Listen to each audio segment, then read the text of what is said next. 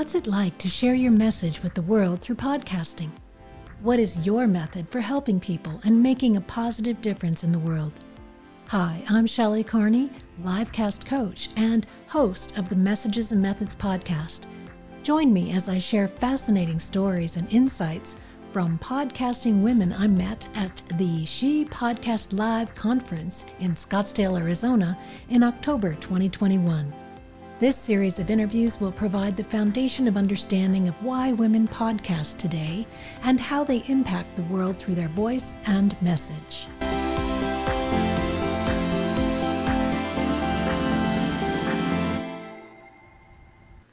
My guest for this conversation is Jennifer Longworth of Bourbon Barrel Podcasting. And Jennifer's career in podcasting began in broadcasting as a volunteer call screener turned traffic reporter on a small community radio station. The small station was purchased by a larger group, and Jennifer became a freelance podcast editor in 2016. She's the executive producer of Awesomeness, and she works in podcast production and coaching. Welcome, Jennifer. Well, thanks for having me on. We're just really excited to have you because something different, right? We have had a lot of podcasters, and then we had Laura Ivy from Edison Research. So now we get to talk to somebody who works with podcasters to help them with their post-production process. So that's really exciting to hear another part of the story. It's important to have lots of different parts of the story, though, because if we all did the same thing, you don't want to be all the same, you know. Mm-hmm. There's some people who don't want to do the editing part, right. So they call me, but I don't have my own show at the moment, but I have lots of shows that are my own that I take care of.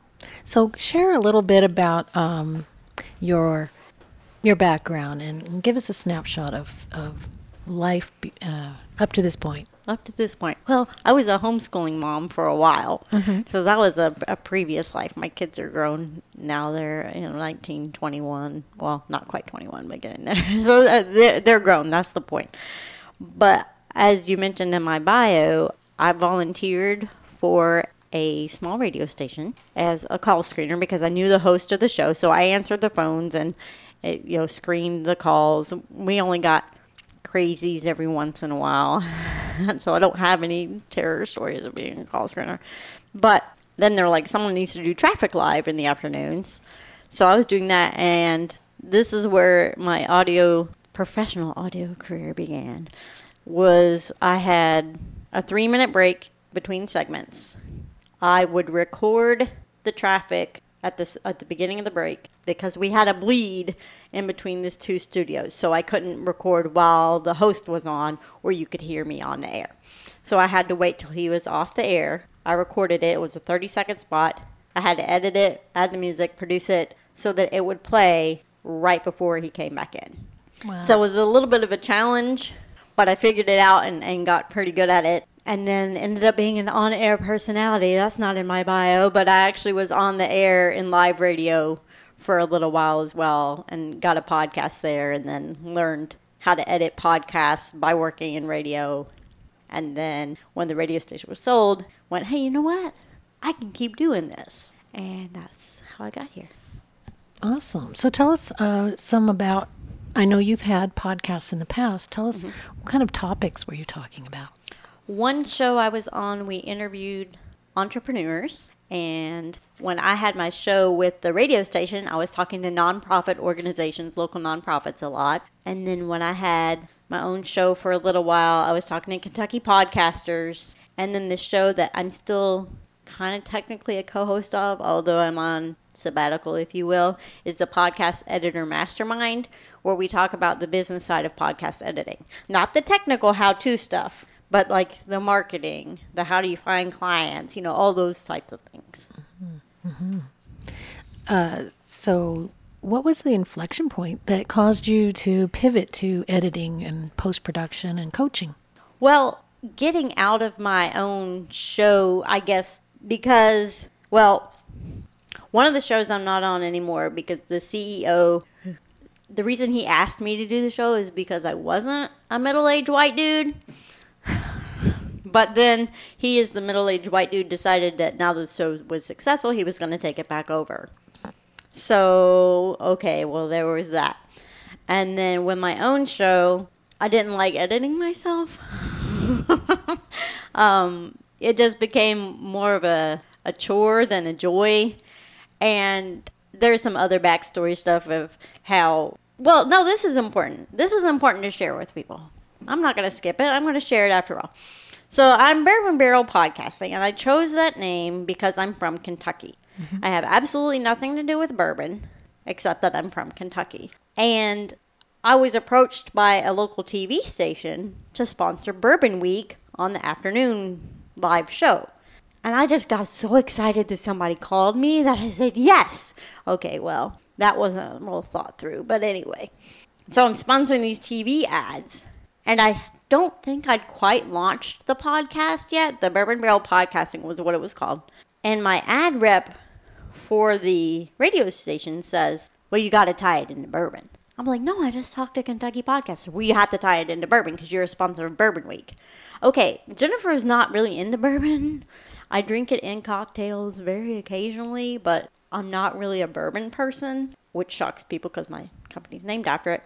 But she was kind of forcing me into that, and so I tried it. So we talk about the host and the podcast, and then I'd have to say, what's your favorite bourbon?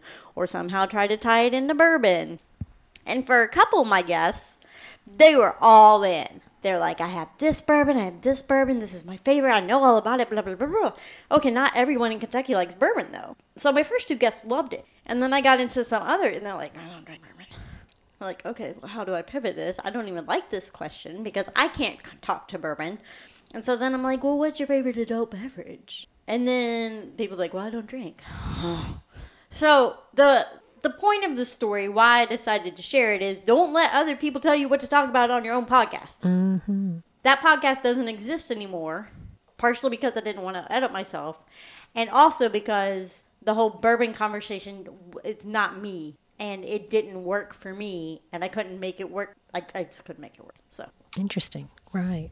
And so yeah, think twice about taking people's money or signing a contract or deciding who's going to be a part of your podcast, right? Yep. You presented at the She Podcasts Live conference today, and tell us, you had 2 talks. So what were they about? So the first talk was kind of a Just Busters origin story. And Just Busters is the community on Facebook for female podcast editors. And the reason we call it Just Busters is to eliminate the word just from your vocabulary, and to edit in such a way do you eliminate those types of words from your clients' vocabulary as well.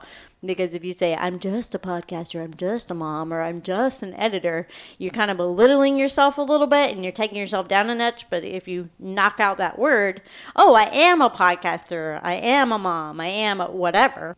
And so we talked a little bit about how we came up with the group. And then I had the participants, the audience, own something and, turn and work with the partner. I am a podcaster, and just kind of speak up and own it. And so that was fun. And then the second talk was about outsourcing your podcast to Overwhelm.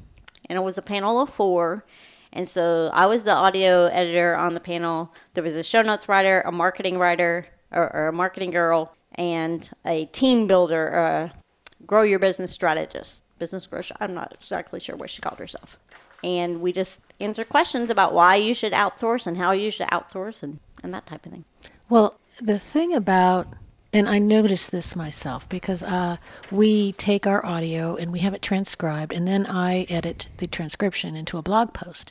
And I do notice that with a lot of people, and especially women, they will either say just, but some of the time they'll say like, sort of, kind of, and they try to qualify everything instead of having it be a strong statement. And what it did for me was became aware that it happens so often, and I tried to clean it up in my own language, right? Just becoming aware of it, that we even do that. Most of us don't even realize that it's that's part of our vocabulary, that it's such a strong part of our vocabulary, and then it weakens our vocabulary and our position in the world. So that is important to be aware of that. Also, just, that because you are an editor, you're always paying attention to other people's words and how they talk and what that means, and that they don't realize that they're even saying those things sometimes. So that's super helpful that you talked about that. And then your other one, the other talk you gave, you talked about when and where to get into post-production or to hire to get somebody help, for that. Yeah. So I'd like to hear more about that one. Well, one of the questions is when do you hire someone? Mm-hmm. And my answer is when something gets you stuck. If mm-hmm. you're not producing your podcast because you hate the editing part, you'll record all day, but you will never get around to editing, maybe you should outsource editing. If you're stuck on the show notes, maybe you should outsource.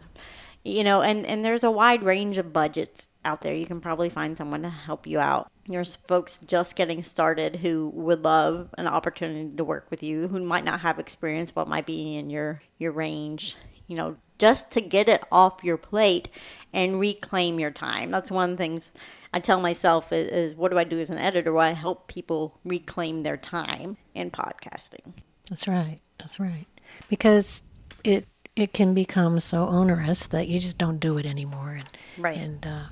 And then you have to wonder, why did you get started in the first place? And if you don't have a strong enough why, it's not going to carry you through all of that. And when someone tells you your why is because you're sponsoring Bourbon Week and Bourbon Week ends, and then so does the podcast.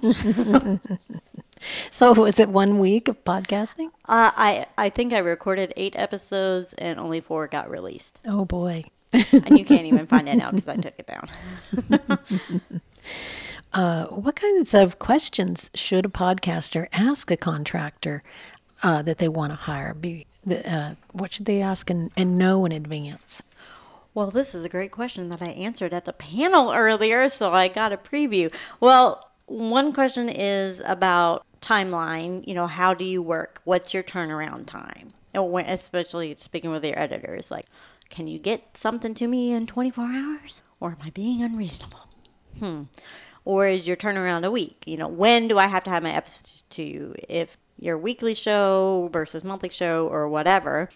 And what's your process like? Do you use Dropbox? Do you use Google Drive? Do I just email you? So thinking about timeline, thinking about process. But the important thing that I frequently forget to do is see if it's a good personality fit. Because some of the clients I've lost is because we didn't click. It wasn't necessarily them or me doing something wrong, but it just wasn't a good fit. Mm-hmm. So you have to be able to work together. So one show I worked with, there were 2 co-hosts. Well, I interviewed with one of them, and she and I clicked great. We had great chemistry. The other one is why I don't work with them anymore. And now I know to always interview with both hosts. What kind of tools do you use as an editor? I use Adobe Audition as my primary DAW, as we call them, which is Digital Audio Workstation. So Adobe Audition is where I do the cutting and the pasting and the moving around. But I also use Isotope RX7 Advanced for the audio cleanup. So my process is I send everything through what I call a pre-wash before I even listen to it, because I know everybody's going to need some of the same cleanup. And I can't listen to a show if I hear the little pops and the clicks. Everyone's going to need pops and clicks come down, in my opinion. They drive me crazy. So I'm like, just wipe them out before I even get to it. And then I'll do EQ and other tweaks within Adobe Audition. But those are my 2 primary. But occasionally I'll also use Descript, which people are starting to get into, which is an AI that'll transcribe your audio, and then you can edit out the words, and the audio will edit along with the text editing. We use Descript, so I'm nodding along. Yes, we like it a lot. I was like, so did I explain it? Yeah. Accurate? Okay. Yeah, absolutely. So do your clients, do they batch process, or are they doing anything live or once a week, or how do they hand you their material? It varies. I have one client right now who I have a batch in my queue that I'm going to do all at once. And I have some people who are weekly, so I know on Mondays I'm going to edit Stacy's show. It releases later in the week. She's weekly. I know every Monday I'm editing her show. I have some that are like the 1st and the 15th of the month, every month, so they're predictable. I have one guy who releases on Tuesdays, but not necessarily every Tuesday. So you just got to wait and see. So it really varies podcast to podcaster, and people ask, you probably have heard it, what's the best schedule for releasing podcasts and all that? And it's whatever you can keep up with and be consistent. And if you can only be consistent the 1st and the 15th, you don't need to do a weekly show because it'll be too much for you. But if you can keep up with a weekly show and not skip a beat, that's fine. If you could do a daily show like some podcasters out there and keep up with it, more power to you. So it's just like you'll hear a lot of times in podcasting, it depends. You ask a question, well, it depends. When should I release? Well, it depends. How long should my show? It depends. You know? That's right. It does. It's because podcasts are so individual. Mm-hmm. Yeah, and that's what's great about them. I also say, like, the only rule in podcasting is don't break the law. So don't play music that's not yours and, you know, things like that. But otherwise, you can release when you want, say what you want, do what, you know, it's your show. That's right. That's right. And if you're trying to grow, of course, you want to appeal to your target audience. Right. Yeah.